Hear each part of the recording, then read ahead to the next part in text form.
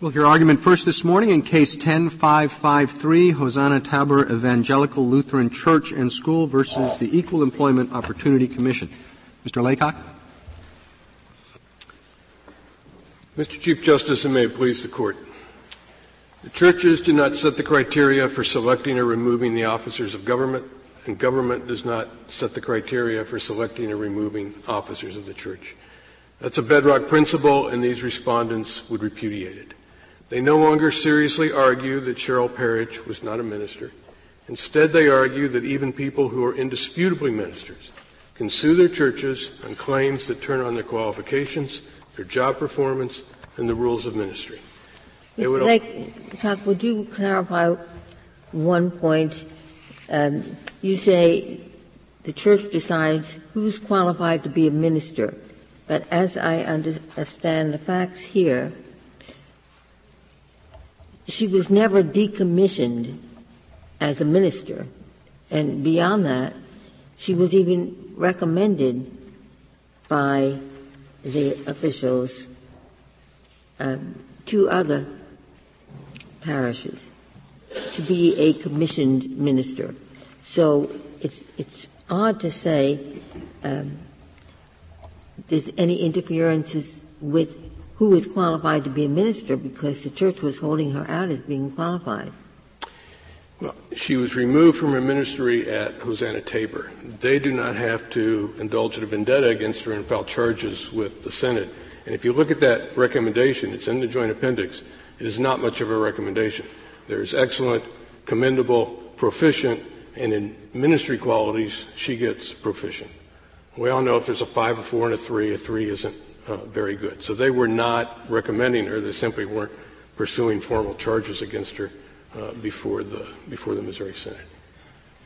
And the problems they had were most severe at Hosanna Tabor. In another congregation that didn't know this history, she might have been able to be effective again. That was for them to decide. They make their own calls. But she was removed at Hosanna Tabor, which is where the problem was. Counsel, most of the circuits have recognized a ministerial exception, but they've, in one form or another, created a pretext exception. The reason for that is the situation that troubles me.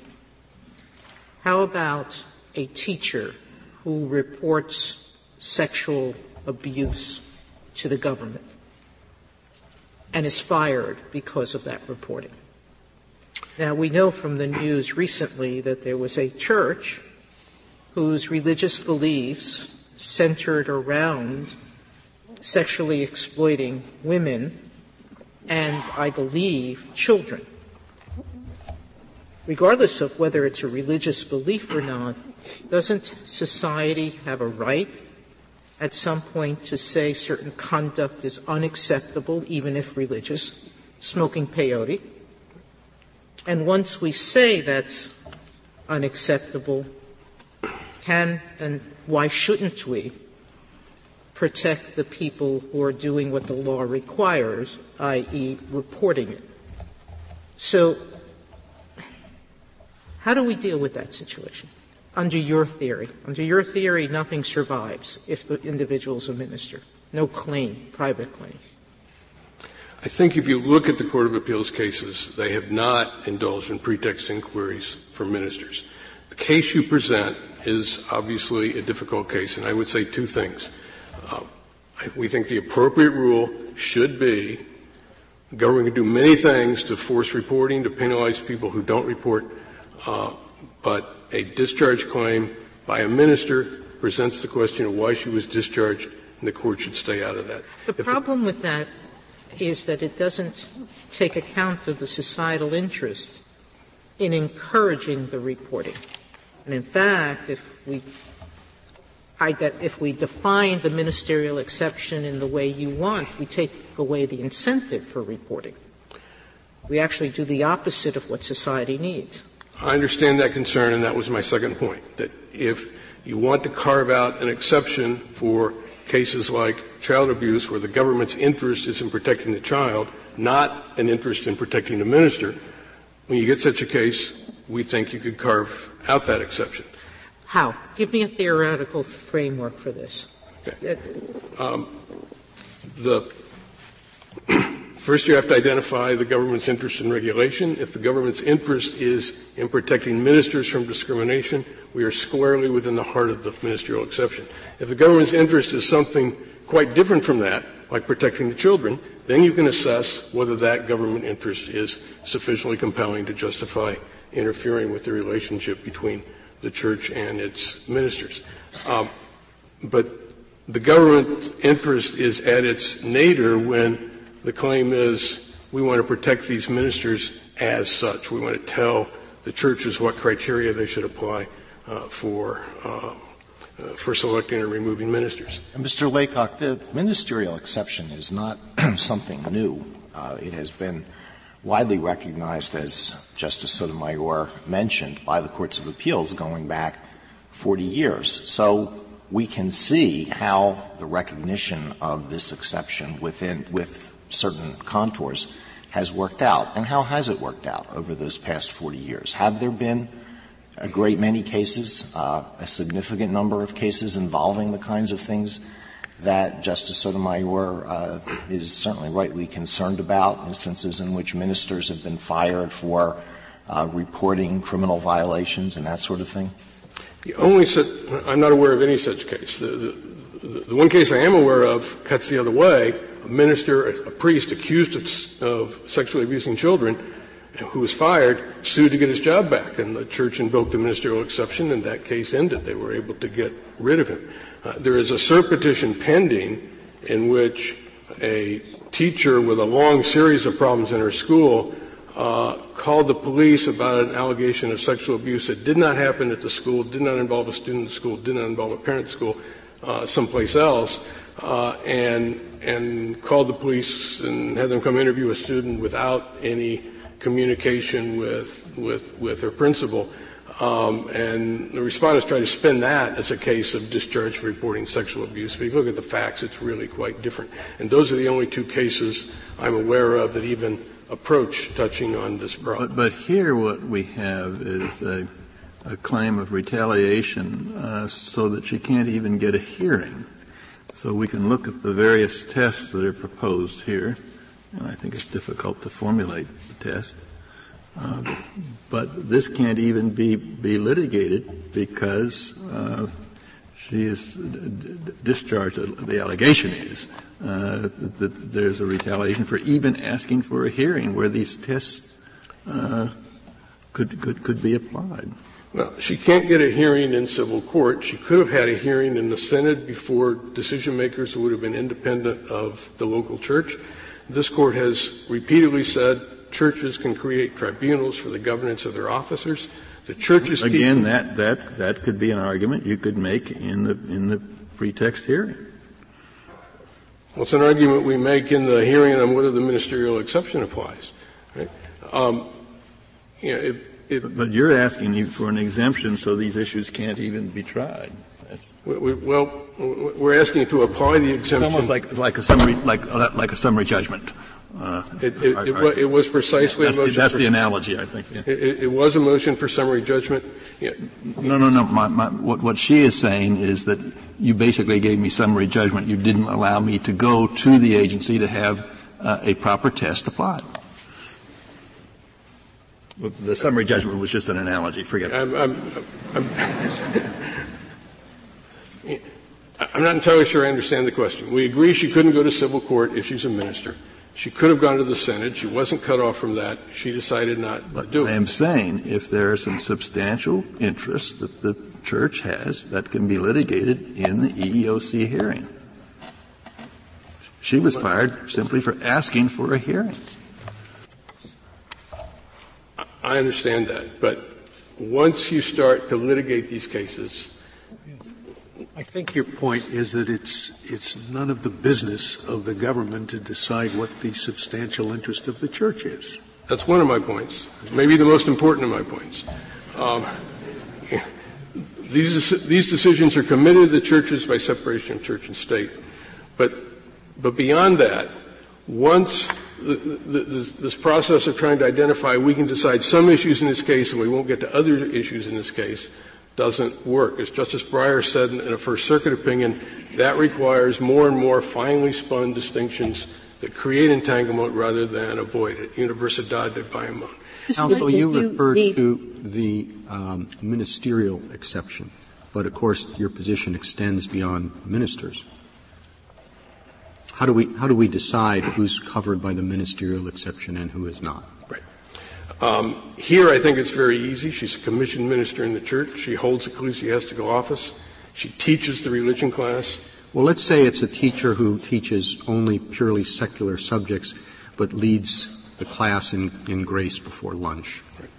Is that somebody who would be covered by the ministerial exception? The lower courts have said that person's not covered, and we're not challenging that rule.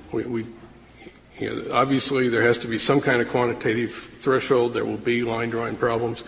But I thought your position would be if she's a commissioned minister, as distinguished from a teacher who conducts grace or takes the class to chapel, I'm taking the Chief is asking for somebody in this that you categorize as a minister, although mostly she's a math teacher. You would say the extent of her religious duties don't matter. What counts is that she is commissioned as a minister. If she's commissioned as a minister, and if that is not a sham, then we think that makes her a minister. If you have a Jesuit teaching physics, we think he's still a priest and he's still controlled by the ministerial exception. Can we try whether it's a sham? I thought you said we couldn't try whether it's a sham. Well, is a sham different from a pretext? I certainly meant something different from a pretext. A sham is more extreme, and it goes to a different point in the analysis. You can decide whether she's really a minister. That's the threshold question that courts must decide. And if we have a person with a ministerial title who is doing nothing at all religious or ministerial, we have a church that tries to say everyone, whoever worked for us or ever may, is a minister. The courts can deal with those cases if they are. You would allow the government courts to probe behind the church's assertion that this person is a minister. You would allow that, right? But once it is determined that the person is a minister, you would not allow the government to decide whether the firing was a pretext. That's right. Once different churches have different ideas about who's a minister. There are some churches who think all of our adherents are ministers of our faith. Now, does that mean that everybody who's a member of that church qualifies as a minister because that is part of the church's belief? I don't think it means that. And again, I think courts have some capacity to look at what this employee is actually doing. And if he's not performing any of the functions of a religious leader, if he's not teaching the faith, then every one of our adherents stands as a witness to our beliefs. And that, not every church is hierarchical in terms of different offices. I understand that. But lay people in many churches are expected to be witnesses, right? So lay people in many. Lay people have to be witnesses. The fact that you are expected to witness to the faith when the occasion arises doesn't make you a minister. But the answer you gave to the Chief Justice seems to me to be this case. I was interested. I didn't know about this minister capacity in this particular church, and as Chief Justice indicates, many churches don't have, or some churches don't have what we think of as professional or full-time ministers at all. They're all ministers.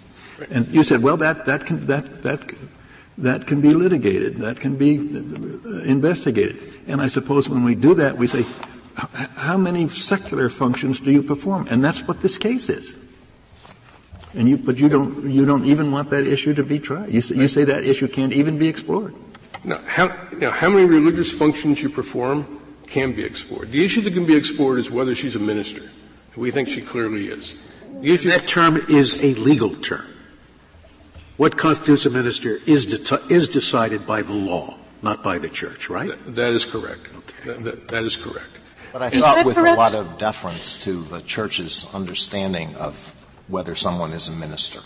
We think there should be deference to good faith understandings, but we are not arguing for a rule that would enable an organization to fraudulently declare that everyone is a minister when it's not true.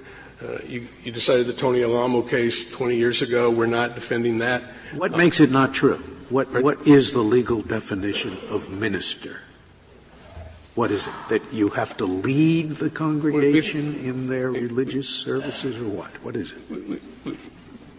We think if you teach the doctrines of the faith, if that is part of your job responsibilities to teach the doctrines of the faith, we think you're a minister. Well, does that mean that any religious teacher is a minister under your theory? So, there may be teachers in religious schools who teach religious subjects, not mathematics, but are not ordained or commissioned in any way as ministers. Are they ministers?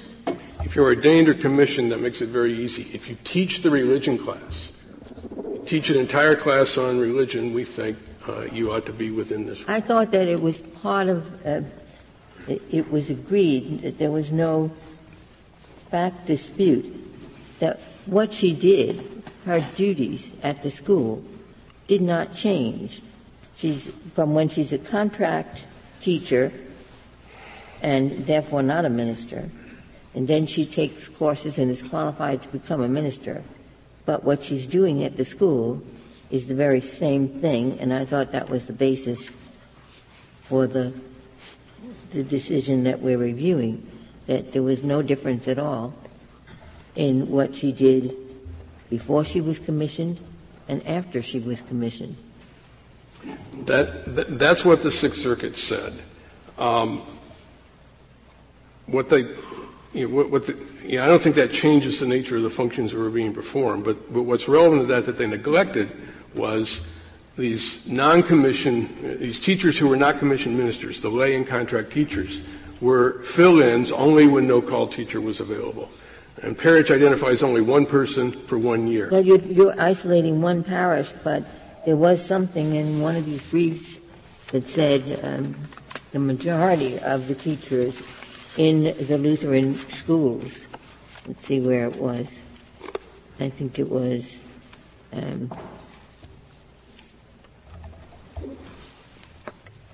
Justice Ginsburg is looking. I had the same impression that whether you're commissioned or not commissioned doesn't necessarily mean you can't teach a religious class. Well, it does. And again, that's something that can be heard. You don't even want to hear it.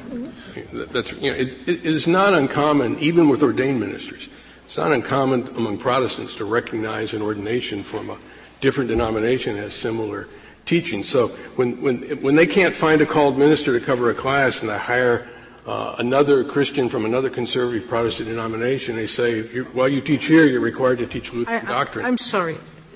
Going back to the question Justice Kagan asked you, if one of these Protestant teachers that's not Lutheran led the cafeteria prayer as they're required to, you're now saying that the law must recognize that lay teacher as a minister and apply the ministerial exception, even though the religion doesn't consider her a minister? I didn't say that. Well, but that was the answer you gave. If she taught a religious class. She teaches a religion class, not if she really. So what is your definition of minister? Maybe we need to find out. So it's not a title. It's really the only function you're saying anyone who teaches religion? I think if you teach the religion class, you're clearly a minister. But if you hold an ecclesiastical office, that makes this a very easy. Okay, but this is, you're saying a fortiori, but basically you'd be here anyway, even if she hadn't been ordained, right? That's correct. Okay. What is your reaction to a less dramatic kind of holding? Suppose we were to say the truth is that the particular individual here does have some religious obligations in teaching and quite a lot that aren't. So she's sort of on the edge. At the same time, there is a statute which, whether it applies or not, you could take the principle, and it says a religious organization like your client may require that she conform to the religious tenets of the organization. So Congress focused on this. And the district court looks at it, and suppose it were to decide, that's true, but there's no evidence here at all that religious tenets had anything to do with her being dismissed. No one mentioned them. She didn't know about them. I didn't until I read the very excellent brief filed by the Lutherans that explained the nature of taking civil suits. No one said that to her. Whether it was in someone's mind or not, she found out on motion for summary judgment. So therefore, this wasn't an effort by the religious organization to express its tenets. She was dismissed. They could have had a defense, but it doesn't apply. And therefore, even though she's sort of like a minister, she loses. Now, what are your objections to that? Well, my first objection is I don't think those are remotely the facts here. This teaching is clearly stated, embodied an elaborate dispute resolution process. You don't ask. Did anyone mention that to her? Indeed. Really? My law clerk didn't find it. Can you tell me where someone did say the reason we're dismissing you is because of our religious doctrine that you cannot bring civil suits? Page 55 of the Joint Appendix, which is the letter where they tell her that they're going to recommend rescission of her call, they say, because of insubordination and because you threatened to sue us. I mean, does anyone explain to her, which she might not have known, that this is a religious doctrine that you are supposed to go to the synod or whatever and you're not supposed to go to court? Of course, they wanted to fire her because she threatened to sue them. But what I'm wondering is there anywhere before the motion for summary judgment where someone explains to her, our motivation here is due to our religious tenet?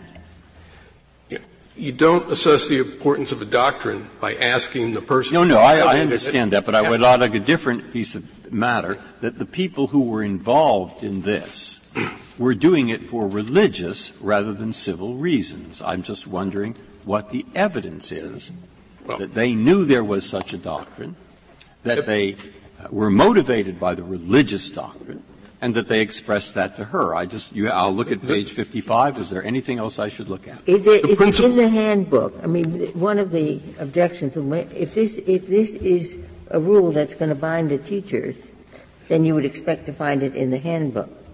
But the handbook doesn't tell her if you complain to the EEOC about discrimination, then you will be fired. Well, I don't know if it does or it doesn't, because the handbook's not in the record except for a short excerpt. But she knew about this rule. Well, Mr. Laycock, for citation in the record. I just wonder, is there anything you want me to read other than page 55? The principal in her deposition says, the minute she said she might sue, I said, you can't do that, you're a called teacher. The testimony is the board talked about it at their meeting on February 22nd. I think that's also in the principal's deposition. The president of the congregation, who did not deal directly with Parrish, said it was one of the first things that he thought about. Parrish was a lifelong Lutheran. She worked 11 years in Lutheran school. She had these 8 theology courses. It's simply not credible that she didn't know about this doctrine. Mr. Laycock, doesn't this inquiry, this illustrate the problems that will necessarily occur if you get into a pretext analysis? The question of was she told that she had violated the Church's teaching about suing in a civil tribunal? Well, that depends. The significance of let's assume she wasn't told. The significance of that depends on how central a teaching of Lutheranism this is. It's like, suppose a Catholic priest got married and the bishop said, I'm removing you from your parish because of your conduct. Now, there wouldn't be much question about why that was done. So you'd have to get in. What did Martin Luther actually say about suing the Church or other Christians in a civil tribunal? Is this really a central tenet of Lutheranism? Isn't that the problem with going into this pretext analysis? That's just part of the problem. You've got to figure how does this doctrine work? How important is it? How does it apply to the facts of this case? How does it interact with Mr. Laycock, you, in order, I think, to dispel the notion that nothing is permitted, in your reply brief, you say there are many suits that could be brought that would not be inappropriate. And I think it's on page 20 of your reply brief. But I don't understand how those would work if the policy is you're a minister, if you have quarrels with the church or co-worker, we have our own dispute resolution and you don't go outside. But you say tort arising from unsafe working conditions. Suppose one of these commissioned workers said, I think that there are unsafe working conditions and I'm going to complain to the Occupational Health and Safety Agency. And wouldn't she get the same answer? This has to be solved in-house. You don't go to an agency of the state. Why? I don't follow why the tort claim based on unsafe working conditions would not fall under the same ban on keeping disputes in-house. Well, it may or may not. The rule on internal dispute resolution is most emphatically and clearly stated as applying to disputes over fitness for ministry. And a tort claim may not be a dispute over fitness for ministry. But I thought the reason that she was unfit for the ministry was that she went outside the house. That's right. Yeah. So in all of these cases, you go outside the church, you go to the government, then you have What we say in the passages in the reply brief that you're looking at is the legal doctrine, the ministerial exception as a matter of law, does not apply unless the dispute is over whether I get the job back, job qualifications, job performance, or rules of ministry.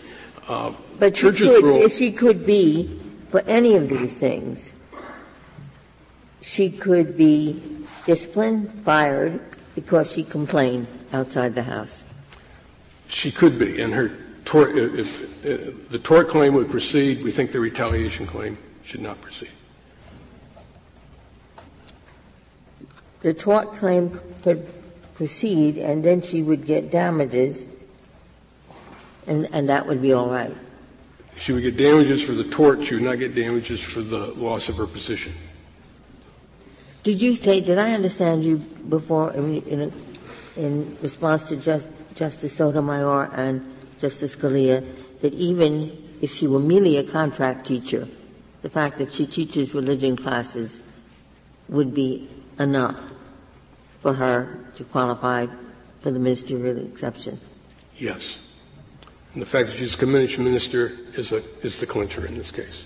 Is the clincher in this case, but even I think you answered, if she were not a commissioned minister, she's teaching the faith, therefore she can be fired, and it doesn't matter whether she's commissioned, so the commission is irrelevant. It's her job duties that count. Job duties are enough. The commission is not irrelevant. It is the clincher. Now, it was certainly, for some purposes, if every teacher who teaches religion and math and a lot of other things said, I'm a minister and I'm entitled to the parsonage allowance on my income tax return, certainly that's something that a government agent would review. Well, they do review it there. I think they're set. I don't think the Lutherans have any problems with the IRS on that, but yes, that is a context where they review these questions. If I could reserve a few minutes for rebuttal, I would be grateful. You may.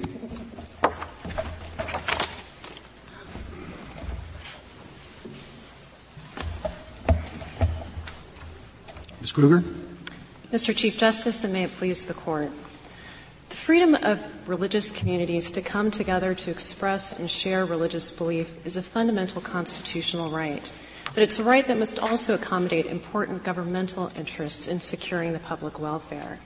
Congress has not unconstitutionally infringed petitioners' freedom in this case by making it illegal for it to fire a fourth-grade teacher in retaliation for asserting her statutory rights. Is the position of the United States that there is a ministerial exception or that there is not a ministerial exception?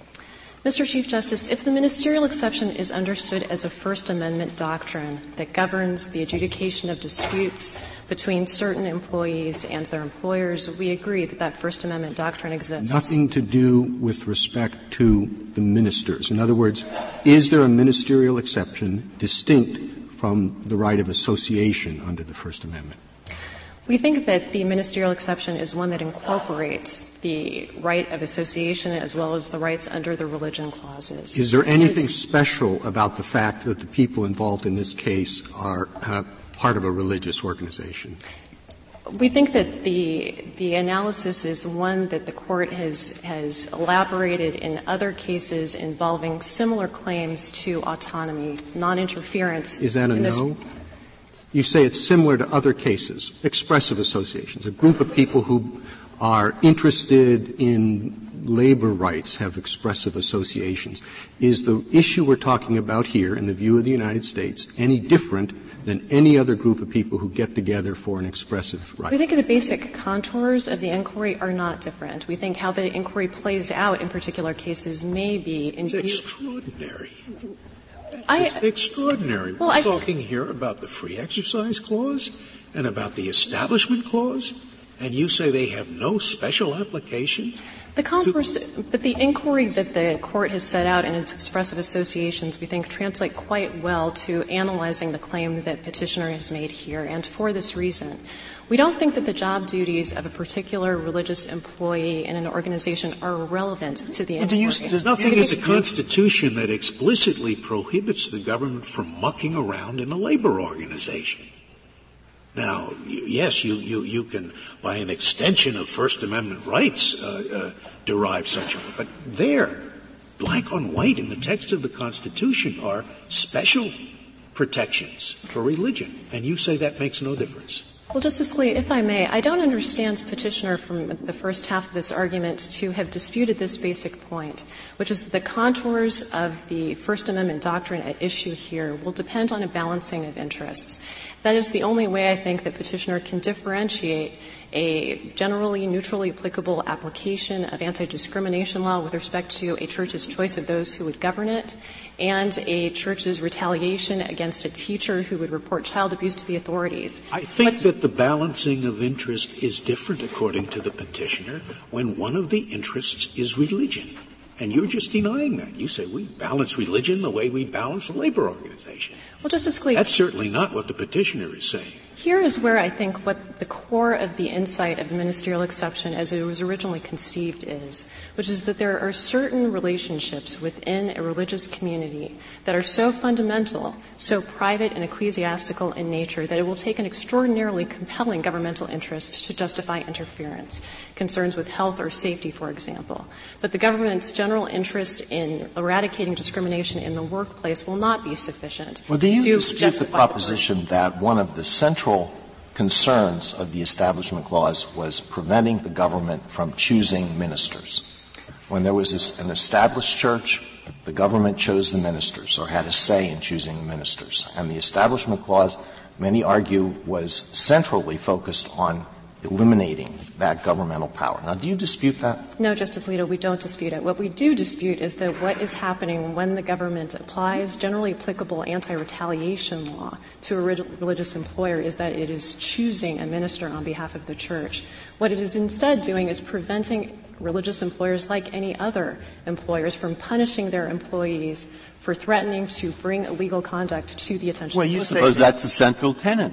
Suppose you have a religion, and the central tenet is you have a problem with what we do, go to the synod. Don't go to court. And that applies to civil actions of all kinds, all right? So would that not be protected by the First Amendment? Justice Breyer, your view is it's not protected? It's not protected, but I'd like to I think there are two responses that are relevant to how this Court would resolve that question in this case. First of all, if the Court were to accept the rule that Petitioner would ask it to adopt, we would never ask the question whether or not the church has a reason for firing an employee that's rooted in religious doctrine.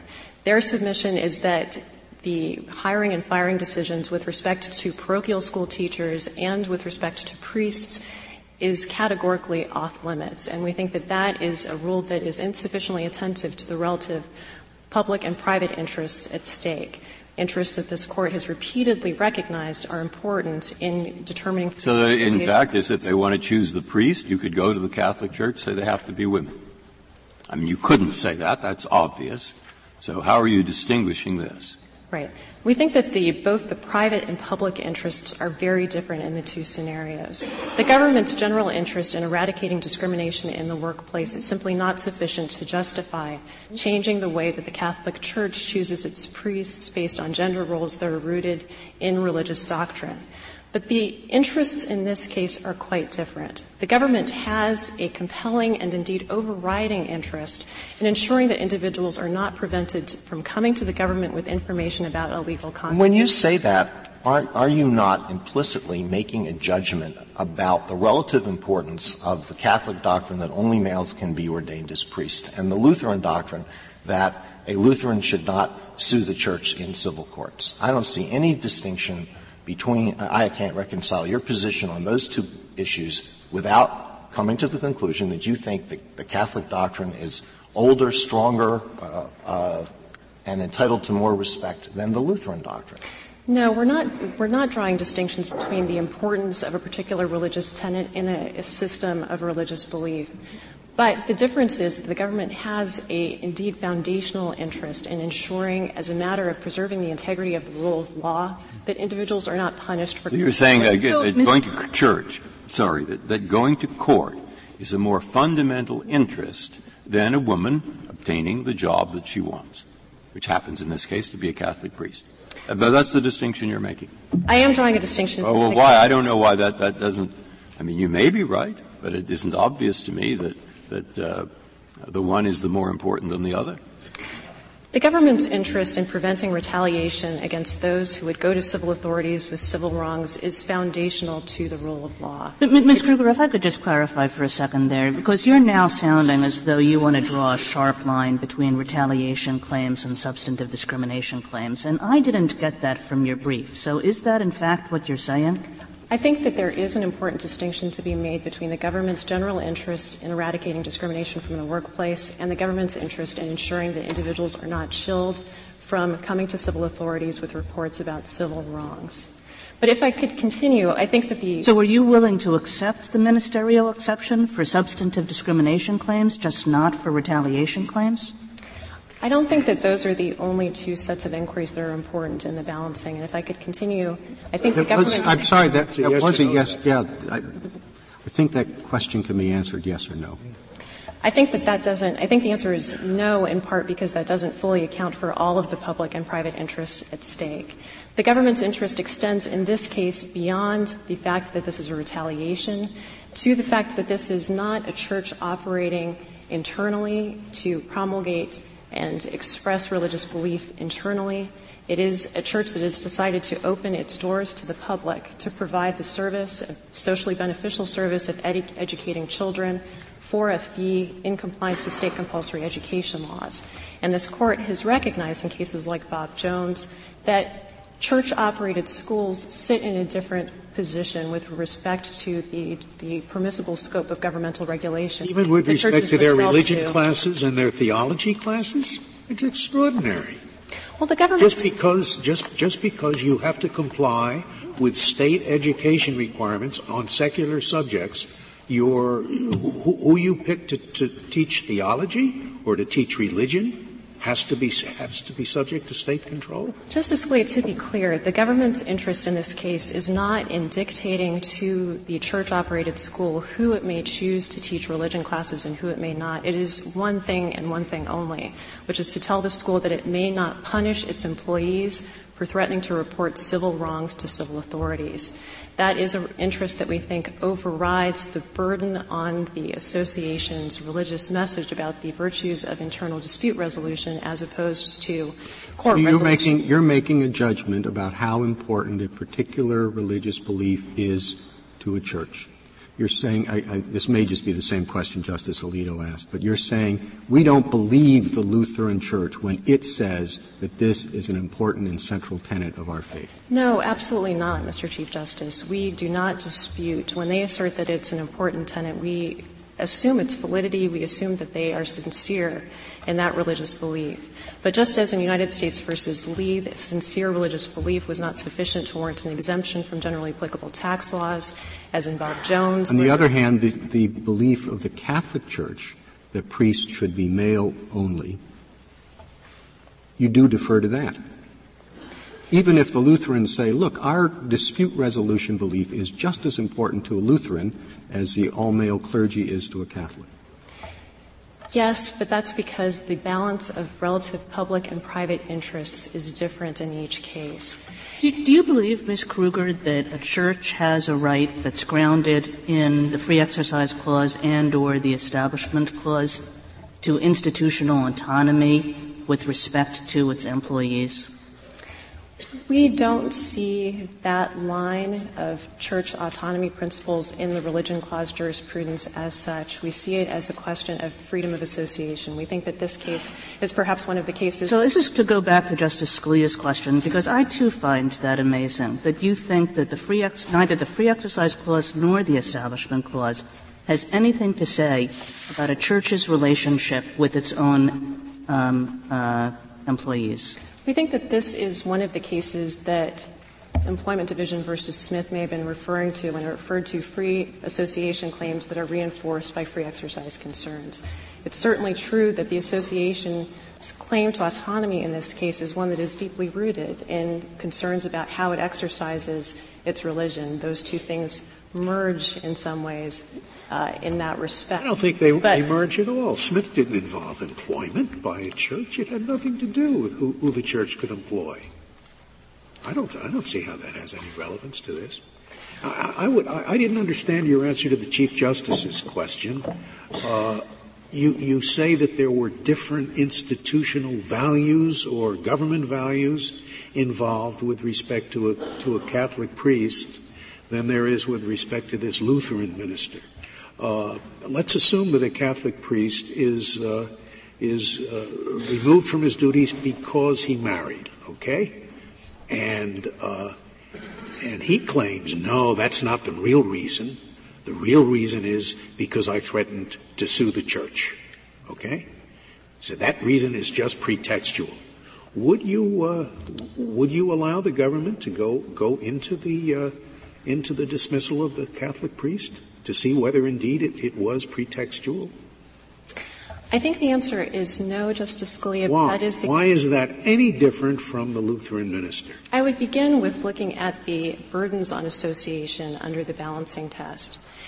I think that the core of the understanding of the ministerial exception, as it was elaborated in the lower courts, is that there is a fundamental difference between governmental regulation that operates to interfere with the relationship between a church and those who would govern it, those who would preach the word to the congregations, those who would administer its sacraments, on the one hand, and the more public relationship between a church and a school teacher and others that provide services to the public. I think that's saying nothing different than what the Chief Justice suggests, that you think the one is more important to Catholics than the other is to Lutherans.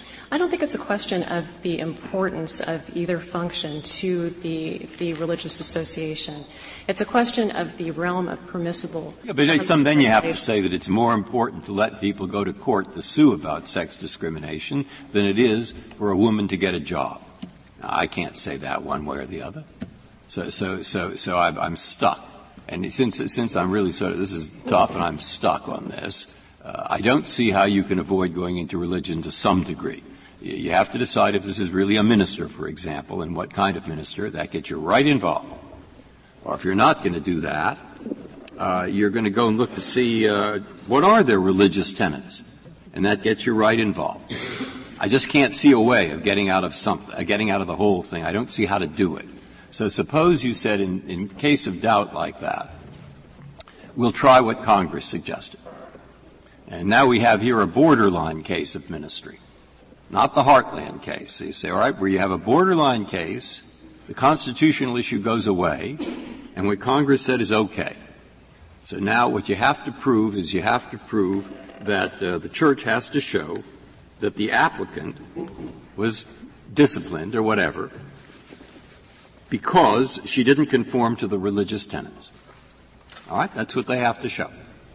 And I'm sorry, they maybe only make a prima facie case, but they got to show it. And if they don't show that there was at least some evidence to that effect, and that somebody knew about the religious tenet, and there was something like that, maybe it's in the air, as obvious with Justice Alito's question, but where it isn't in the air, you'd have to make a showing. Now I see that's an interference, but I don't see how you avoid an interference someplace or the other.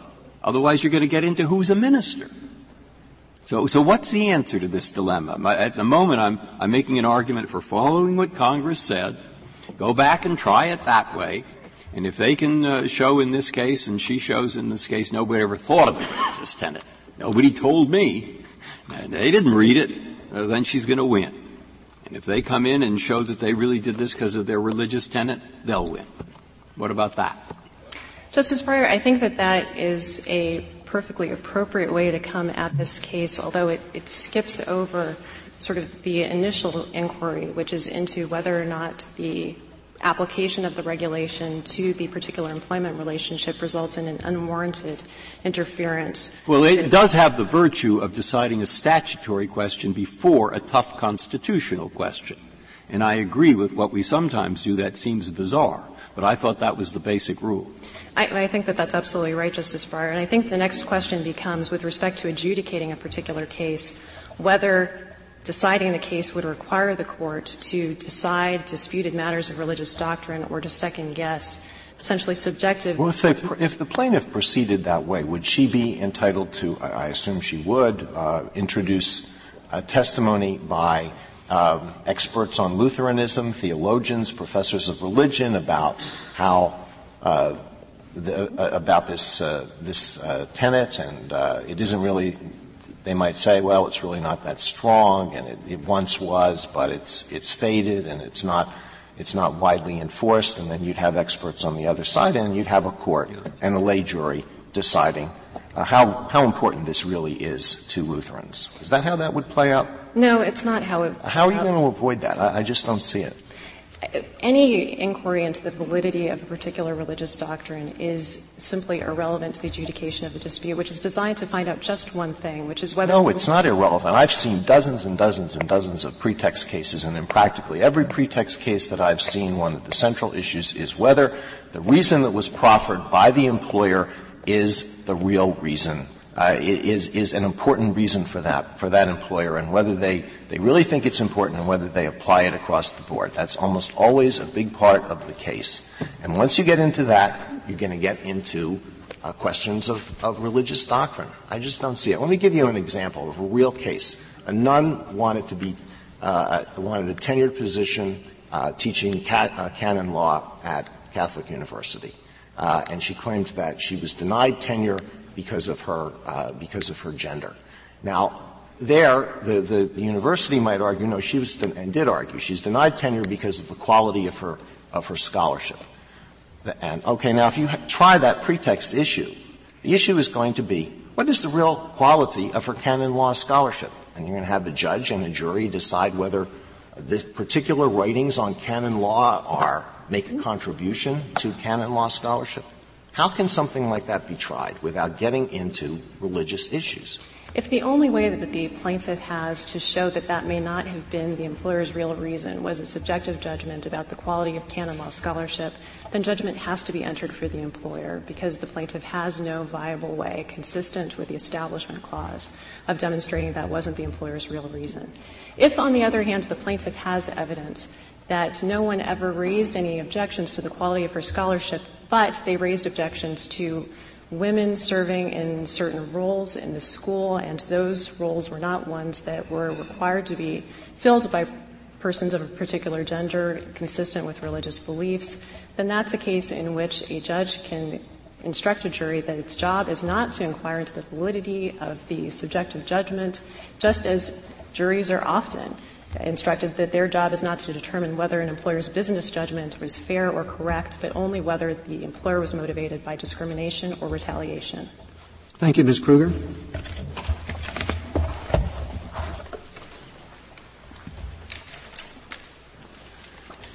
Mr. Chief Justice, and may have Mr. Dellinger, could you assume from – I'm sorry. Could you assume for me that – is it – Justice Kagan. I feel like I missed something. Mr. Dellinger, could you assume for me that there is a ministerial exception that's founded in the religion clauses? And tell me who counts as a minister and why this commissioned minister does not count as a minister. I believe that there is an exemption grounded in the religion clauses. It means that religious organizations will prevail in many cases in which a comparable civil organization would not prevail.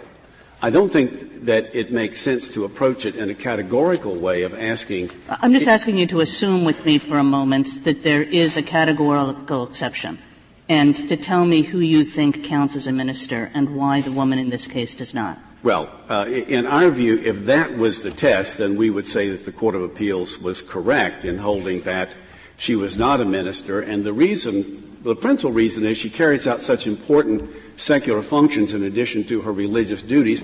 I'm sorry to interrupt you, but that can't be the test. The Pope is a head of state carrying out secular functions, right? Those are important. So he's not a minister? Chief Justice Roberts, I do not want to suggest that it's a very good approach to try to decide who's a minister and who's not a minister. That's what's wrong with Professor Laycock's categorical approach, because it's both over and under inclusive. It sweeps in cases where there is, in fact, no religious reason offered. It's only a bad approach if we adopt your test. Why isn't a perfectly reasonable test whether the person, although the person may have a lot of secular duties, whether the person has substantial religious responsibilities? And the reason that is not a satisfactory test is that it fails to take account of the important governmental interest. For example, in this case, in having everyone have access to the courts. And that isn't the problem. The problem, it seems to me, is I don't know how substantial these interests are religiously. I don't know how substantial the religion itself considers what they do from a religious perspective. So let's go back to Justice Alito's problem. And now on the ministerial issue, we call the synods. We call how certain was it? How central is it to the heart of the religion, what they're actually doing? And we replicate exactly what he said in respect to the problem of religious tenant, now in respect to the problem of religious minister. And maybe you can tell me we don't have to go into the one or the other, but I've had enough of these cases in the lower court to know they are really hard. People believe really different things, and I see no way to avoid going into one or the other. And therefore, I think, rather than try this constitutional matter, let's go to the one Congress suggested. Well, now what do you? That's the state of the argument that you're walking into, I think. If we go to Congress made it quite clear how this case should be resolved, because Congress expressly did not apply the religious exemptions of the ADA to retaliation. No, I don't agree with that. I think what it says is a religious organization may require that all applicants and employees conform to the religious tenets. It put that in the section defining defenses. The defenses are part of the right, and when it forbids retaliation, it says forbids retaliation against an individual for the exercise of any right granted. And therefore, I don't believe that a person who has failed to violate the substantive section could be held up normally. I mean, I don't know this. Well, we never on that. But so I could think it's pretty easy to read that exception, even though it's in a different subchapter, into the retaliations exception. Assume for me that that's so. It is still the case that as a constitutional matter, the state's interest in allowing citizens to have access to its courts and to its agencies is paramount. In cases like child abuse, reporting of school safety problems, and others. In this case, we are mindful. But it's not paramount. Would you take the firing of a Catholic priest example? Does that get into the courts? No, it doesn't. And the reason is that there is, and that points out, Justice Scalia, that there are ample doctrines to protect church autonomy. One is that under the Establishment Clause, there can be no reinstatement ordered by a court of someone to an ecclesiastical position. Another, mentioned by General Kruger, is that— But he can sue for money, right?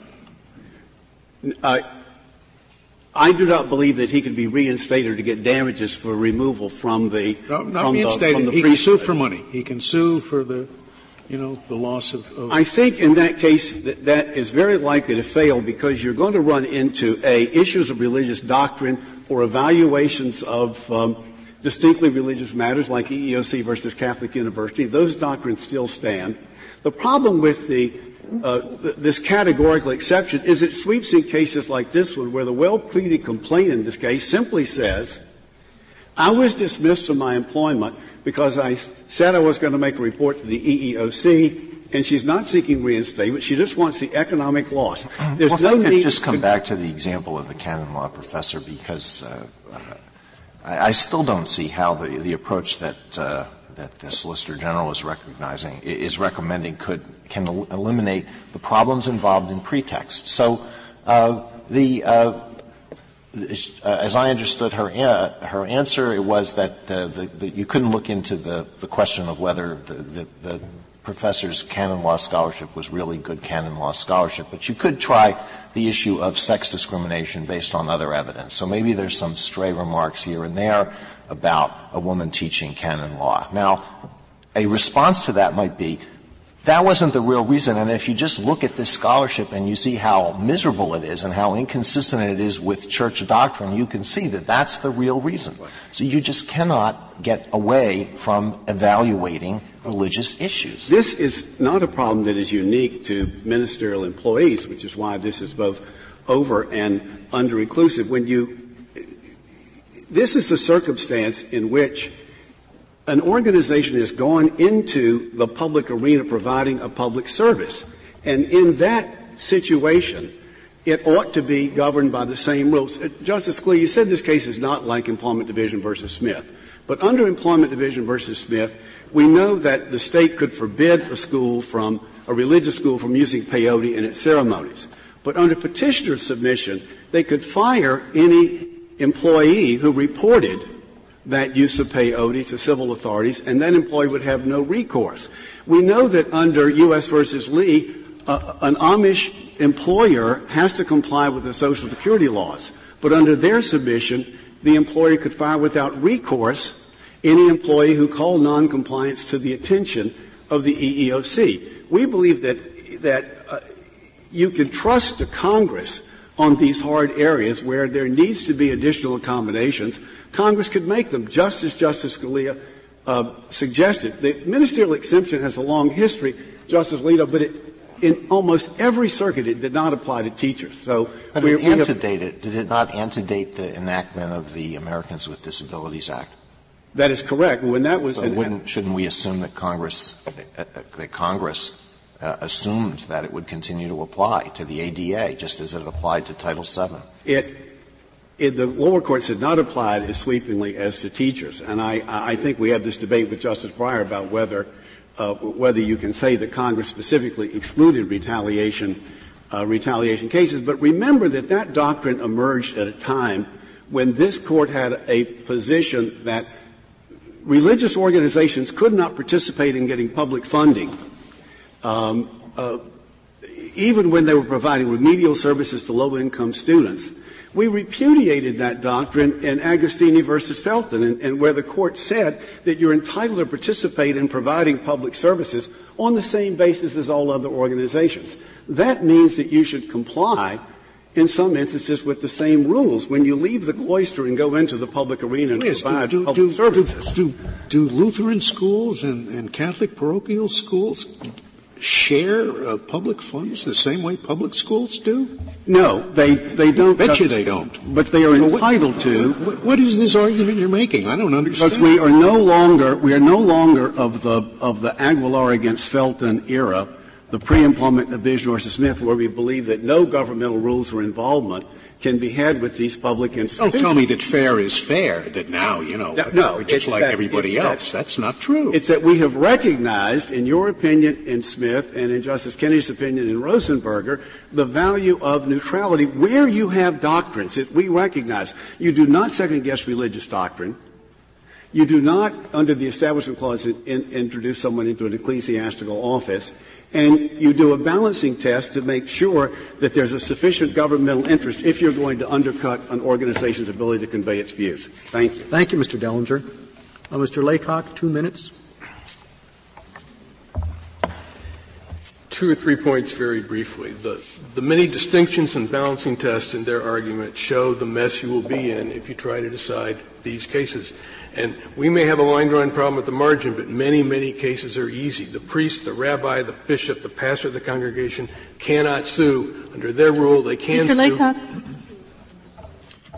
I'm not sure why the status of the individual matters under your theory.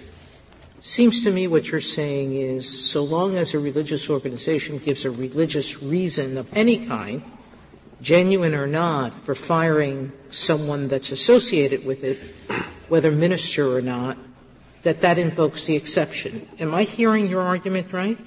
No. Right. So why is there a difference? The position of minister is categorically special because that is committed to the church in a system of separation of church and state. You may have religious questions when they dismiss the janitor, but the level of sensitivity is not remotely the same. So you would say with janitors you can get into the pretext question? The janitor can litigate his pretext question, yes. So you're limiting your test to whether that person is a minister. So define minister for me again. A minister is a person who holds ecclesiastical office in the church or who exercises important religious functions, most obviously including teaching of the faith. Mr. Laycock, Mr. Dellinger has some points here about the way in which the ministerial exception relates or doesn't relate to Employment Division v. Smith. And it seems to me that in order to make an argument for the ministerial exception, you in some sense have to say that institutional autonomy is different from individual conscience. That we've said in Smith that state interests can trump individual conscience, and you want us to say that they can't trump institutional autonomy. So why is that? It's not that institutions are different from individuals. It is that the institutional governance of the church is at a prior step. Smith is about whether people can act on their religious teachings after they're formulated. The selection of ministers is about the process by which those religious teachings will be formulated. Smith distinguishes Might not those. the Establishment Clause have something to do with the Establishment Clause, which applies to institutions? That's the second the answer. Free Exercise Clause applies to individuals. Right. This Court has relied on both free exercise and establishment. Serbian, Kedroff, Kreshuk, Gonzalez. There's a long line of cases all the way back to Watson distinguishing this problem from the problem that culminates in Smith. Thank you, counsel. Counsel, the case is submitted.